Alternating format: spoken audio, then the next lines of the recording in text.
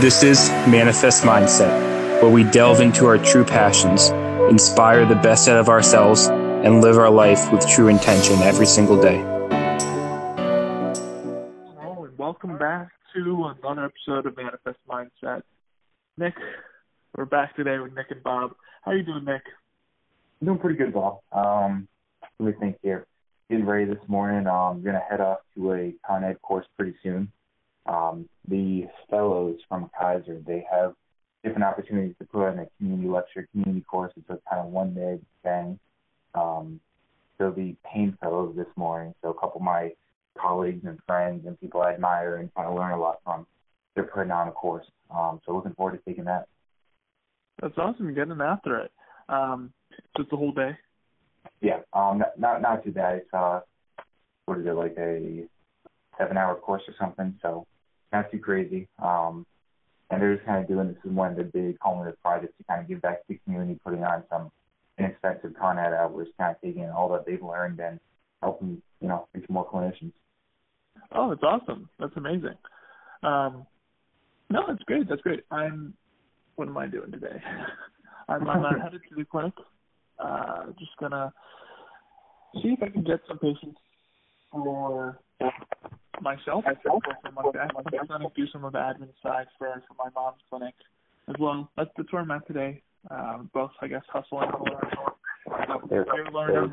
I'm getting out there. So it's good. Last week, we talked about me getting on insurance, talking to different insurance companies, and my goal was to get to Blue Shield Blue Cross. I tried to get on the phone with them no matter how much I called. It didn't matter. I emailed them multiple times. Finally, I emailed the support at a different company that got me in touch with Blue Shield Blue Cross, but they have yet to get back to me. So that's where I'm at with that company. Paul, I'll be honest with you, I was a little bit nervous when you set your accountability goals on relying on the responsiveness of an insurance company. That sounds like a nightmare and a half. Right? But I think the important thing is, you did your part, you put in the work. And, when you say you took all efforts to make that happen and get the ball rolling, I completely believe you. And I hopefully that helped kind of get some traction in there to at least get in contact with them sooner rather than later. Yeah, some insurance companies got back to me, and I'm able to submit my W-9 and submit my information to them. So that's where I'm at in terms of insurance. Thank you. For me, quickly for accountability, it was all about kind of getting my game plan set for my OCS studying, and then really, starting the ball rolling, and actually not to say I'm going to study, but actually get to that. So I've absolutely done that. Dude, it's going to be a lot. It's going to be a lot, but I'm excited for it. I'm not ready for it, but I'm ready to get ready for it. And so, yeah, I kind of spent all last weekend, or not all last weekend, but I spent last weekend coming up with a game plan for kind of how I'm going to do the studying, all the materials and stuff, what I'm going to do section by section. I'm in a study group with probably about 6 to 8 people that will be hitting weekly meetings with. So, and one other friend I'll be doing some one-on-one stuff with here and there, but otherwise just staying out by myself between work hours and kind of setting these priorities for myself about, okay, I know what my focus is for the next 8 weeks. I like it. So Nick, I'm planning on most likely either the next LP taking OCS or 2 years from now. Give me a little taste of it. What are you planning? What's the plan?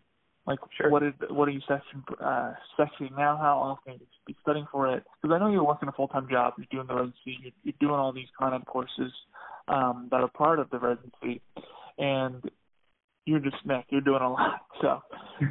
Yeah, dude.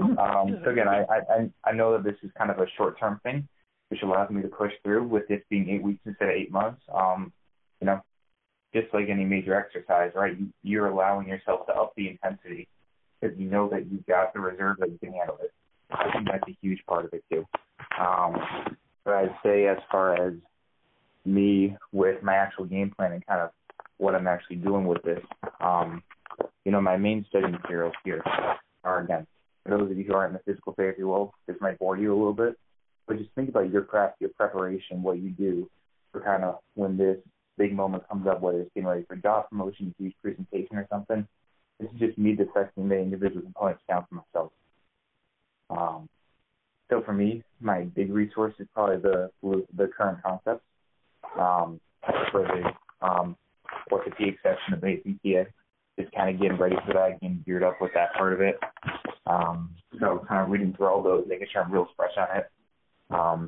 Those kind of, they do summarize as well some of the clinical practice guidelines and clinical prediction rules for the ortho section, but I've definitely been studying those separately as well. And so, again, current concepts, clinical prediction rules, clinical practice guidelines.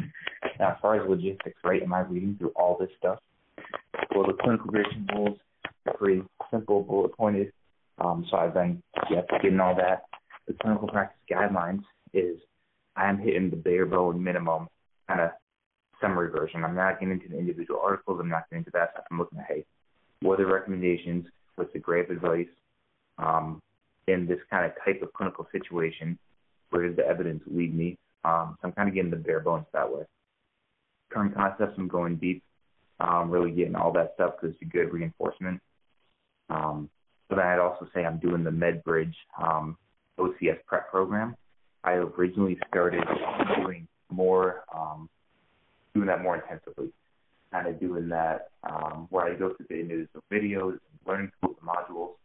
Right now, I've changed my approach just from a time standpoint and efficiency, where I'm only going to use that for all their practice quiz questions now and their practice exams. They've got 4 practice exams total.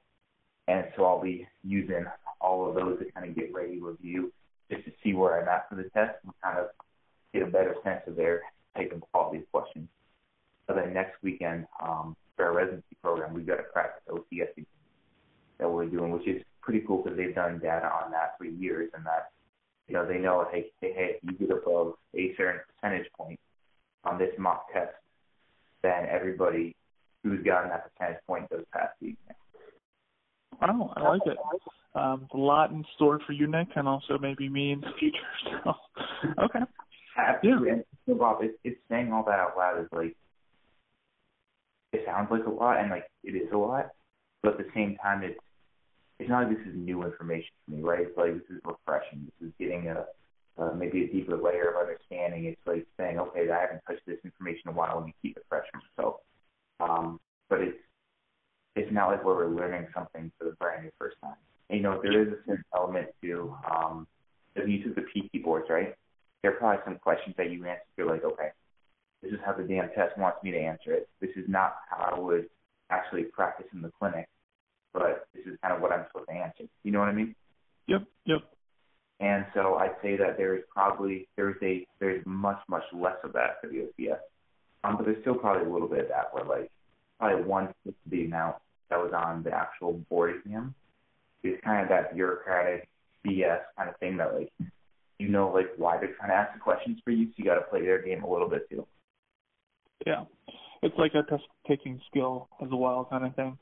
But yeah, it's interesting. Thanks for sharing. Like I wasn't really expecting to talk about the OCS exam on the podcast today, but it's great to just hear a little bit more about what you're doing to prepare. So I guess one thing that I did want to talk about, Nick, is I guess going back to this theme, just like a mindset theme of we have 2 paths we can choose, either choosing the easy path or choosing the path of that's a little bit more difficult, or maybe just difficult more so, but it's a path of no regret. And what do you think about that, Nick? I love it, Bob. You're like, so, Bob, you basically open up with like, so, tell me about life. What do you think about life? Let's do this broad, general, let's get after it. Honestly, I got some good ideas here, but I want to hear your initial thoughts first on kind of where this context is coming in your mind from. What kind of spurred this for you in this moment? Yeah, I mean, again, this podcast is all about mindset, working on mindset. And for me, like, obviously I have two paths I can choose. I can choose the easy path of just, one, becoming a physical therapist, making a good salary and being just stuck for life kind of thing. Or another path for me is the path of what's very more harder, starting my own practice, doing different things. But it's my passion and my dream to start a practice of my own. And that's the path of least regret, at least for what I'm making right now. Obviously, I'm on this path of no regret currently. And then I just wanted to hear your thoughts about how do you know, I guess, like I know with time everything's going to be okay, but when I choose this path of I guess no regret or least regret, there is this extreme mental battle because you have this so much easier path to go through, and the body just wants to go through the path of least resistance, but you're pushing your mind to go through this other path that you know, well, as long as you go make it through the dip, it's going to be fruitful and that kind of thing. So that's where I am. That's where this question kind of stems from, Nick. Yeah, and that's a great context to come from, Bob, right? You know, the depth of your current experience. And when you ask me this question, you're talking about it, I've got a numerous amount of things that kind of come to mind. And I think the most important thing to kind of set the stage is that when you're talking about these kind of big decisions, right? These macro level decisions where it's, okay, am I choosing the path and no regret? And it sounds kind of final with a huge amount of kind of weight to it. But those decisions are made up of our micro decisions every single day. They're made up of the little things we do day in, day out, the attitude we carry with ourselves. And you make all those little decisions too. But there might be less consequence, less weight on it. But even some ways where there's less external kind of change, external demand, external pressure, it might be all that much more important to live it fuller, to live that life with no regret in those small, tiny daily decisions. And so, again, I think as we talk about this, you've got the big and you've got the small, and they both play a huge role. Something that's guided my life for myself probably very heavily in the last 3 years is that whole what-if question, right? The whole idea of regret. And that for myself, I never, if I have 2 options or 3 options or 4, I never ever want to choose the one unless you're wondering what if. And that's the whole idea of regret. So when I'm weighing it, when I'm discerning, I take some process to be able to do it correctly. So like, for example, for me, when I came out to California for this residency, I had other good options. But there was going to be just that little flavor of what if. What if I'd come out? If I stayed with those other options, that wouldn't have been in my mind. And so I think that's where it comes into play was, just ask yourself, what if? And if you think about your decision you're making now, and if you're going to wonder in the future, what if, you're making the wrong call. And I think it really is that simple for everybody. So asking what if, as in, what if I did not do this? No, or what if I did? Right? So, like, you're weighing these decisions, and you're asking yourself, okay, in the future, right, looking ahead for now, right, I'll talk about this residency experience for me. That's kind of an easy example. We're talking about this physical therapy stuff. I could choose between one in California and one in New York. Both were incredible. I chose the one in California, right, which I ended up doing. There was potential. There was kind of limitless options. There was a lot of growth. Maybe connection to it was new for me. I chose the one in New York, right? But there's a little more mystery to California. I chose the one in New York. It was good. It was solid. It was impressive. I liked it. I was familiar with it in a way.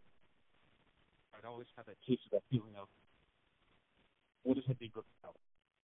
What was the unknown? What could I have maybe been avoiding? And I've always chosen to live my life recently to avoid the what if. I like it.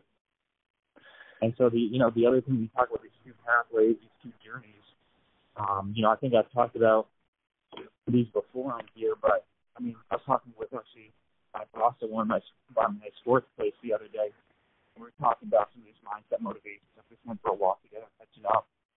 But the whole conversation of the guy Jocko Willink, you've heard of him? Yep.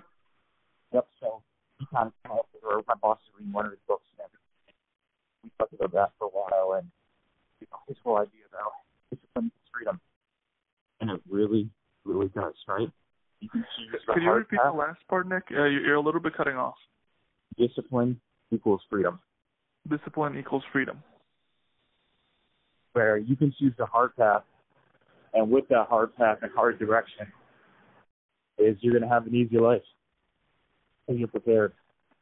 If you choose the easy route, the easy pathway, when difficulty and adversity comes up, you haven't fixed up your body, fixed up your system for it yet. It doesn't know how to respond. It's not trained to respond. I like it. But then the other thing is that old story of the two wolves. Yep. And, that's certainly a little bit different than now. This isn't necessarily a good choice and bad choice. Usually what we're talking about now, Bob, is, can I make the difference between a good to a great decision, the difference between a great to an amazing decision.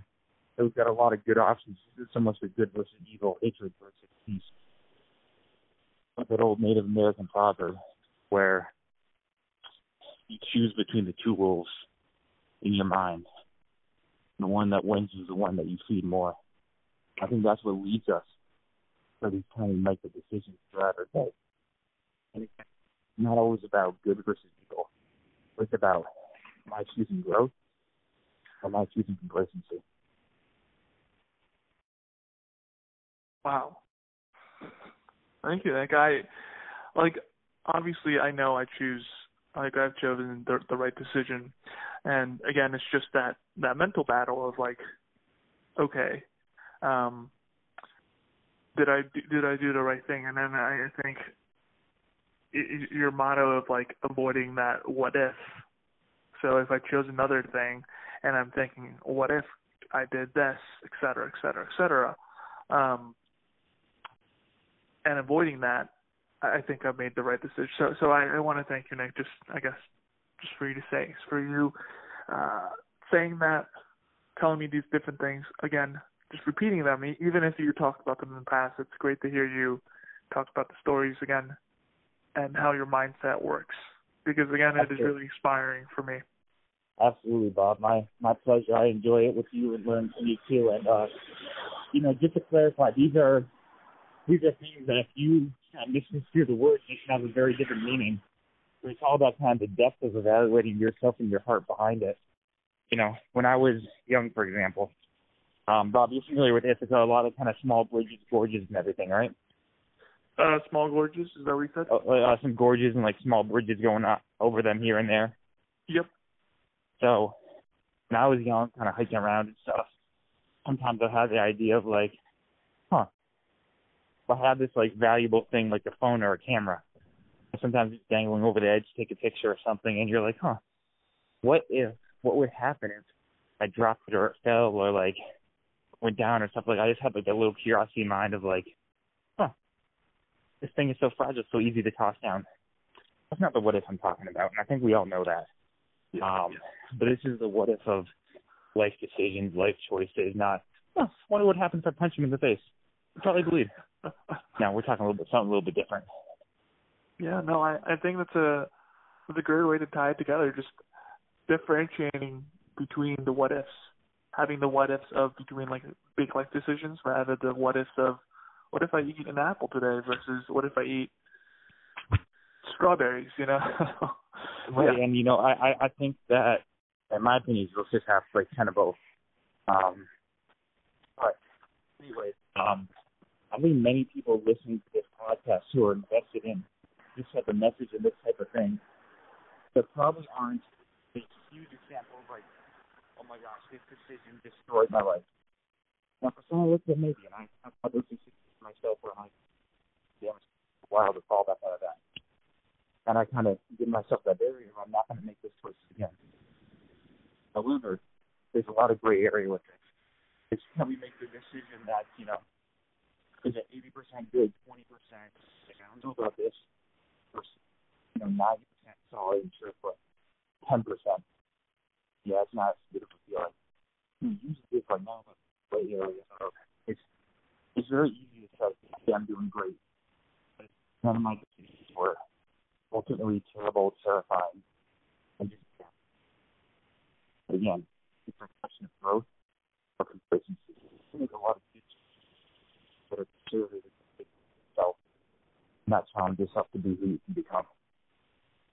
I love it.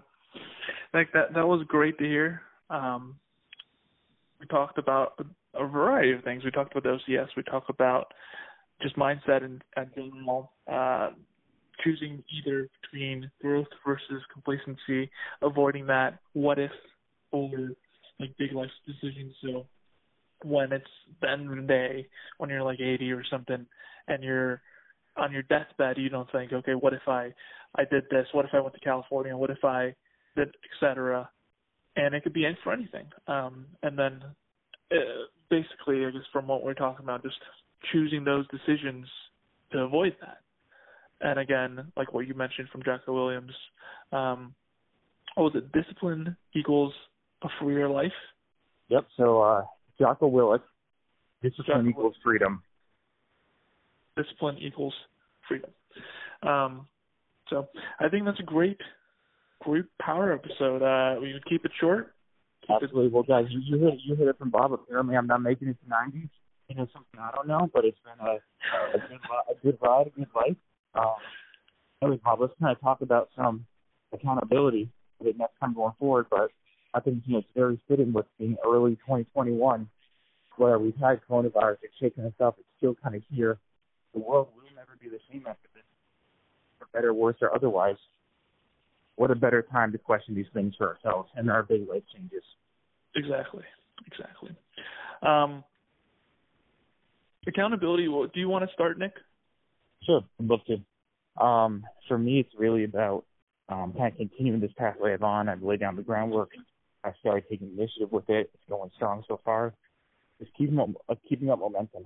And for me, kind of continuing with my main priorities of health, number one, number two, OCS prep, number three, maximizing everything out of the residency that I can. And so for me, just studying for the OCS a little bit every day to kind of set a minimum bar, and then each day trying to push myself to rise above that. Wow, I like it. For me, I'm creating my marketing message right now. I created different email scripts. I fixed my website up, recorded different videos for my website. The next thing is I'm going to go back and we're going to create a webinar script and create a webinar for, I guess, just to talk about physical therapies and specifically low back pain. So I'm going to have that written and the slide. Bob, who's your target audience for this? Is it MDs? Is it patients directly? So it's the target audience is patients directly. Now, my target audience right now is again, it's a little bit more vague, but it's the active population that has gone through therapy and has tried some sort of therapy, but they can never, like, it's their second or third time go around, and they're looking for some sort of prevention or something for a lifelong period. So the active population, I don't have an age range set, but that's where my target population is. Now, if I need to niche it down a little bit more, I will. But right now, it's specifically for low back pain and sciatica patients. Fantastic, Bob. And, I'm just kind of reflecting on where this podcast journey is taken in previous episodes where we talked about the idea of kind of building a client base, building a follow the people, and how people don't follow the perfectionists, right? They want to hear this progression. They want to hear the story. One cool example of, this podcast as well as many of the other ways you put yourself out there to allow people to kind of join you on that journey, where even if they meet you 5 years from now, you kind of look back in your history there, kind of see where you come from, see your journey, see your thought process. It's bringing out the next level of authenticity to it. Yeah, and that's also a big part of this podcast. Just putting ourselves out there, both you and me, Nick. So it's I appreciate every time we get on the podcast, I get inspired, I learn something again, and it's always great to hear from you, Nick. All right, Bob. Take care, my friend. Let's get after these goals. Until next time. Yep. See you next week.